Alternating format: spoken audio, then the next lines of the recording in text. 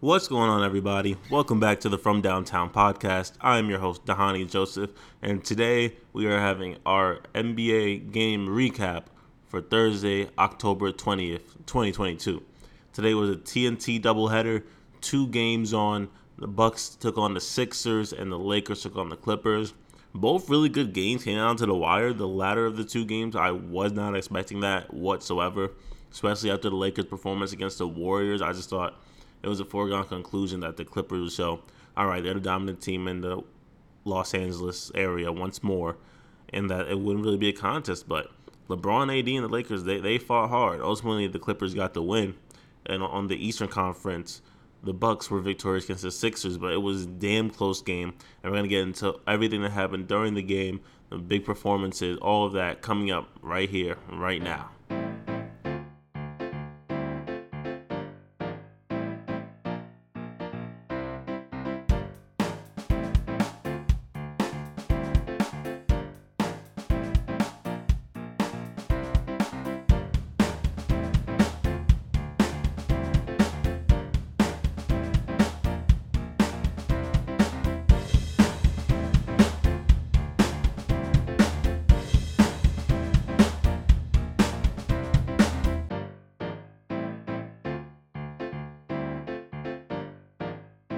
Getting into the first of the 2 games on TNT last night, we have the Bucks versus the Sixers, okay? This game is potentially an Eastern Conference Finals game. You have to assume that Milwaukee, we all know what they have on the table. The best player in the world, Giannis Antetokounmpo, probably one of the best number 2s in the league, Chris Middleton, although he didn't play last night. Drew Holiday and the bevy of other players that they have. Philadelphia, they are 0-2 on the season as they lost this game as well as the season opener at Boston. Boston is one of the best teams in the league for a reason. They went to the finals last year.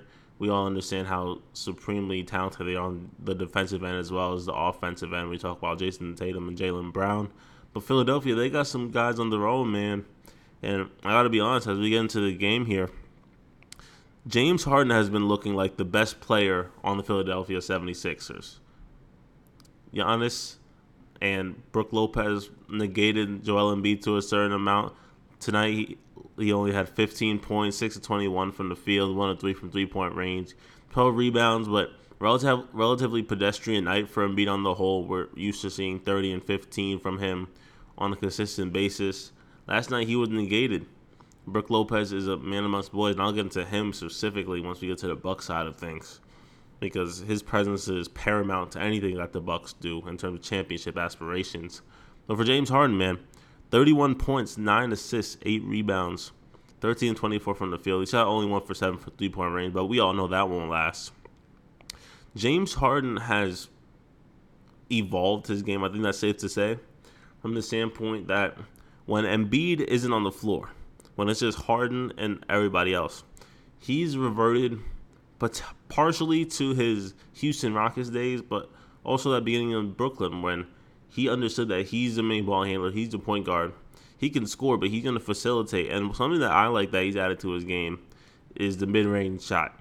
Primarily in Houston, he was either three-pointer, get to the basket, or at the free throw line. Those were his main methods of scoring. But now in Philadelphia, and this is partially due to the scoring skill set of some of his teammates, primarily Joel Embiid, he's able to get in the pick and roll, and everybody's focusing on a rolling Embiid, so he has the ability to stop and pop in the mid-range area.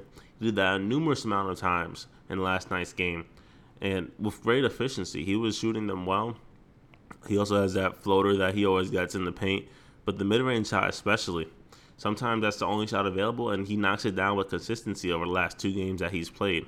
He played 40 minutes, maybe want to cut that down. But he was an orchestrator last night. He was the main focal point. And if it weren't for the great defense of the Bucks, Philly could have easily won this game with the way James Harden has been playing. He's been playing on another level, all-star caliber, all-NBA caliber. He's on a revenge tour this season, looking like the best player in Philadelphia so far. Tyrese Maxey also chipped in 15 points. I'm waiting for that breakout type of game from Tyrese Maxey. I'm sure it's coming. He's been working all off season. I remember during the summer they had an interview with Doc Rivers, and he was like, he needs to lock Tyrese Maxey out the gym because he was consistently in the gym. That just shows how much of a workhorse he is and what he's trying to do this season, potentially being an all-star in the East along with Embiid and Harden the way he's been playing. Overall, relatively quiet night. It was a very tough game to score at some points for both squads. Going over to the Milwaukee side, Giannis, he ended the game with 21, 13, and 8, 3 blocks, doing Giannis type stuff. We all understand what he brings to the table. Best player in the NBA. Brook Lopez, okay? 17 points, 4 rebounds, 2 blocks. Sad she doesn't scream out at you. 4 for 12 from 3-point range. I'm surprised he took that many threes in the game. But outside of, you have Grayson Allen and Chris Middleton, he's really the best 3-point shooter. And Wes Matthews, let's not forget about him. But what Brook Lopez brings to the Milwaukee Bucks is a top 5 rim protector in the NBA, a top 5 shooting big man in the NBA, a top 5 screen setter in the NBA. He brings all those facets to the game. And if you're going to the paint against Brook Lopez, you better yam it on him with ferocity, if you can, because Brook Lopez is sending everything back. Those 2 blocks do not represent his impact, okay? He deters so many shots. His presence, he's a big dude, 7'1", 7'2". We all understand what he was back when he was in Brooklyn with the Nets, an all-star. But now his role has almost completely under 180. He was not really known for defense back then. He was an offense guy. Now we still see that offense being prevalent in the Bucks system, but he's their defense in that paint. We all understand Giannis Antetokounmpo gets blocks as well, but I mean, those 2 guys trying to score on them in the playoff series, good luck. Good luck to anybody who has to go through that. Giannis is a monster all unto himself, and Brook Lopez is the best non-all-star big man in the league, solely because of his defensive prowess in the paint, as well as his ability to shoot the ball. 4 for 12, shot about 33%. But when you consider the volume, and he's going to get so many open shots, so many good looks, especially once Chris Middleton gets back. He's not coming back for a significant stretch of time. Man, he's going to get wide open looks, and he's going to knock them down with high efficiency. Drew Holiday had a relatively quiet night with 6 points, 2 of 15, 0 for 6. Defensively, we know he'll give you. Offensively, we expect a little bit more. Grayson Allen, 12 points, 3 of 10, 2 for 6. Like I said, it's kind of hard shooting night.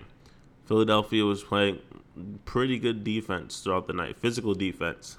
Bobby Portis shipped in 11 points. My thing with this Milwaukee Bucks squad is that they are a team that is full of stars. And not just the big 3, not just Giannis, Middleton, and Holiday, right? You got guys that are stars in their roles. I mentioned Brook Lopez before, a star in his role, one of the best at his position. You have Wes Matthews, George Hill, Bobby Portis, Grayson Allen. These are all guys that stars in the role, whether it be Bobby Portis being the energizer bunny on this team, the type of enforcer on this team, a guy that can get hot, score off the bench. That's his role. He stars in it. Wes Matthews, Grayson Allen, especially in the case of Wes Matthews, he's a guy that's a 3-and-D specialist. He'll guard the top perimeter guy on the team, and he'll knock down shots. He's a star in his role. George Hill, veteran point guard. At times, he can be a shooter as well. He's a calming presence on that bench unit, a star in his role.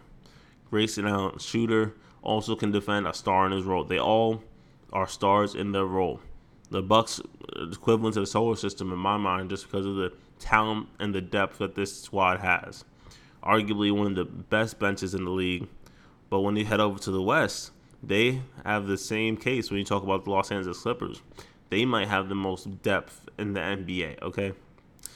Clippers versus Lakers, final score 103-97. The Clippers were victorious, but it wasn't looking like that at some stretches, all right? So the Clippers took an early lead, 35-23, and then the Lakers came back to make it all close at the halftime mark. Coming out, Clippers were firing on all cylinders third quarter, but defensively, the Lakers, they gave them a run for their money. And that's one thing that I'll say about the Lakers, right? They can't shoot. We all understand that. LeBron James even admitted it after the first game of the season. 1 of 82. He was like, man, we can't shoot. We can't shoot, and that's a problem. Especially in this NBA where shooting is at a premium. But the Lakers can defend. When you have a guy like Anthony Davis in the paint, you have guys like Patrick Beverley, Lonnie Walker, athletic dudes who will get after on the defensive end.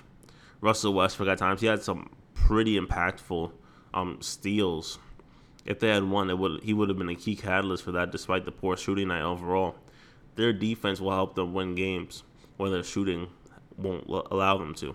And to be fair, they played two of the best teams in the Western Conference, potentially in the NBA, in back-to-back games. So once they start facing some of the lower competition, they'll start winning more games. And if they decide to trade Russell Westbrook, make that Buddy Hield, Miles Turner swap, get some more shooting, I think this team will potentially be a tough out in the playoffs. Talking about the Lakers, LeBron ended the game with 20, 10, and 6. Davis 25 and 8. A solid night for Davis, mind you. 9 of 16, 2 for 4 from 3, 5 of 7 from free throw line. When you get this type of production from Anthony Davis, it's pretty hard to lose the game. Because he's doing his thing. Also consider Lonnie Walker, who I liked coming out of San Antonio, even before when he was in college. Athletic freak, but last night, 26 points. He was getting it done on the offensive end. 9 and 21 shooting, 2 of 9 from 3. We all understand that Lake can't really shoot. But he was getting some crazy athletic finishes over the defense, over Zubats, another top big that's not a star in the NBA like Brook Lopez. Russell Westbrook, 2 points, 0 of 6 from 3, 0 of 11 from the field. Only scores free throw line, 2 of 2. But he had 5 steals. All right, 5 steals, 2 back-to-back steals when Kawhi Leonard was trying to post him up. 4 assists on the night, 3 rebounds. Now, Westbrook, you cannot go 0 for 11, 0 for 6. That's what you cannot do. But something that Westbrook does well, especially when he's in a lineup that doesn't have LeBron, Anthony Davis, but primarily with LeBron, he likes to push the pace a lot. He'll get a rebound and he'll just go. And I think certain teams are going to have to adjust to that. Despite him not scoring in the paint, the presence of him pushing the ball up with tempo. He did this a lot in the game against the Warriors as well. It puts pressure on the defense. And if they had shooters on this team, it would be real easy to just kick it out to a shooter for a wide open 3 who's trailing, something like that. So I think Westbrook has, despite the poor shooting, has times when he's been a positive for this team. Looking on the bench as well, not too much production otherwise for the Lakers. Matt Ryan hit a 3. Wantesano Anderson hit a 3. Overall, they were 9 of 45, 20%, horrendous from 3-point range. Lakers need shooting. That's what it's going to be. Going over to the Clippers side, the winning side. My takeaway from this game was easily the resurgence of John Wall. John Wall looks like he's back. We all understand that he had the mental health issues going on for a while, and then just him not really be able to play due to injuries. He was in Houston for a while, and then he got bought out. Now in a better situation with the Los Angeles Clippers. And man, off the bench, he was looking spry. He had a quick first step that we all know and love. Made him a 5-time All-Star back with the Wizards. He's able to get to his spots easily. He hit the pull-up jump shot, a few jump shots in the mid-range area. And he was just going off. He really looked comfortable in the roster. He didn't look like he was forcing anything.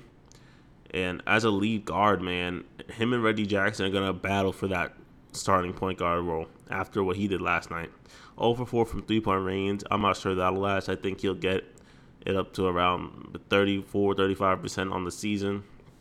But it's going to be really tough for whoever has to face the Clippers when you see Reggie Jackson followed by John Wall or vice versa. As the 2 guards, those guys can drop 20 and 10 on any given night. That's a scary backcourt. Kawhi Leonard came off the bench, 14 points, 6 of 12. He's going to get his legs under him. We know that when Kawhi Leonard is healthy, he's one of the top 10 players in the NBA. There's no doubt about that. But slowly coming back into the fold. Paul George, 15 points. Relatively pedestrian night for him by his standards. Didn't really shoot the ball too well. Morris Sr., Monte Morris. I forget which one it is. I think it's Monte Morris. No, Marcus, not Monte. There's Marcus and what's the other one's name? Anyway, Marquis. There you go. So this one is Marcus Morris Sr. 14 points, 5-9, one of 3-point range. He's the guy that could score in bunches. Norman Powell, and this goes to the depth part that I mentioned, right? Norman Powell, Morris, Zubac. You have Jackson, George, John Wall, Nicholas Batum off the bench, Robert Covington, Terrence Mann, Luke Kennard. Like, are you serious? That's a 10-man roster, 10 deep of just guys that either have playoff experience, who have been in big games, who can score, who can defend, two-way guys. You can't ask for more in terms of a roster than what the Clippers have right now. Only thing primarily, maybe some size off the bench would be nice. But then again, a lot of teams just have to go small in the playoffs, so that might not be too big of an issue. They're going to play their style, and if they run into a team like a Denver Nuggets who has Jokic, or even this game where Anthony Davis has center primarily, they're going to use the smaller guys that are going to get up into him, and Clippers are going to dictate pace a lot of the games that they play, and dictate pace. This bench is legit. Their depth, just like Milwaukee, a top team in terms of their depth, veteran presence, leadership off the bench. And that's going to pay dividends come postseason time. Final thing, shout out to Candace Parker on the TNT crew. That's really dope to see. She's a great player, obviously, with the WNBA. Unfortunately, couldn't repeat as WNBA champions with Chicago after last year, but shout out to Candace Parker for making it into the booth. I know we've seen her with TNT on the pregame halftime shows with Adam Lefkoe at times, Dwayne Wade before. Lots of great things going on there. So just happy to see her broadcasting with Kevin Harlan, Reggie Miller. Hopefully she's a mainstay. I really enjoyed her commentary. That's just a personal side from me. But yeah, that's all we got for Thursday. Great games all around. Great competitiveness. And again, only second game. First game for some of these teams, second games for others. But very telling of what these rosters can look like in the foreseeable future. And for Los Angeles, shooting is a must. You must go out and find shooters if you want any chance to contend in the NBA. That's all for this episode of the From Downtown podcast. Thank you guys so much for tuning in today. Make sure to like, rate, share, follow me if you're not already. Thank you, just always supporting. I really appreciate you guys watching, time in, time out, listening, time in, time out again. We're going to keep grinding, keep going. NBA season day 2 wraps up. Day 3 coming up. We got a whole season, a whole postseason. We're going to keep it locked and loaded here on the From Downtown podcast. So many great matchups are ahead. So many great storylines are ahead. And, man, I'm just ready to get into it as the season unfolds. Christmas time, there's going to be some great Christmas matchups. I'm excited for that. All-Star season makes the All-Star break, and, of course, seeing the MVP race and Jason Tatum taking that over sooner than later, I think. But until next time, guys, take care.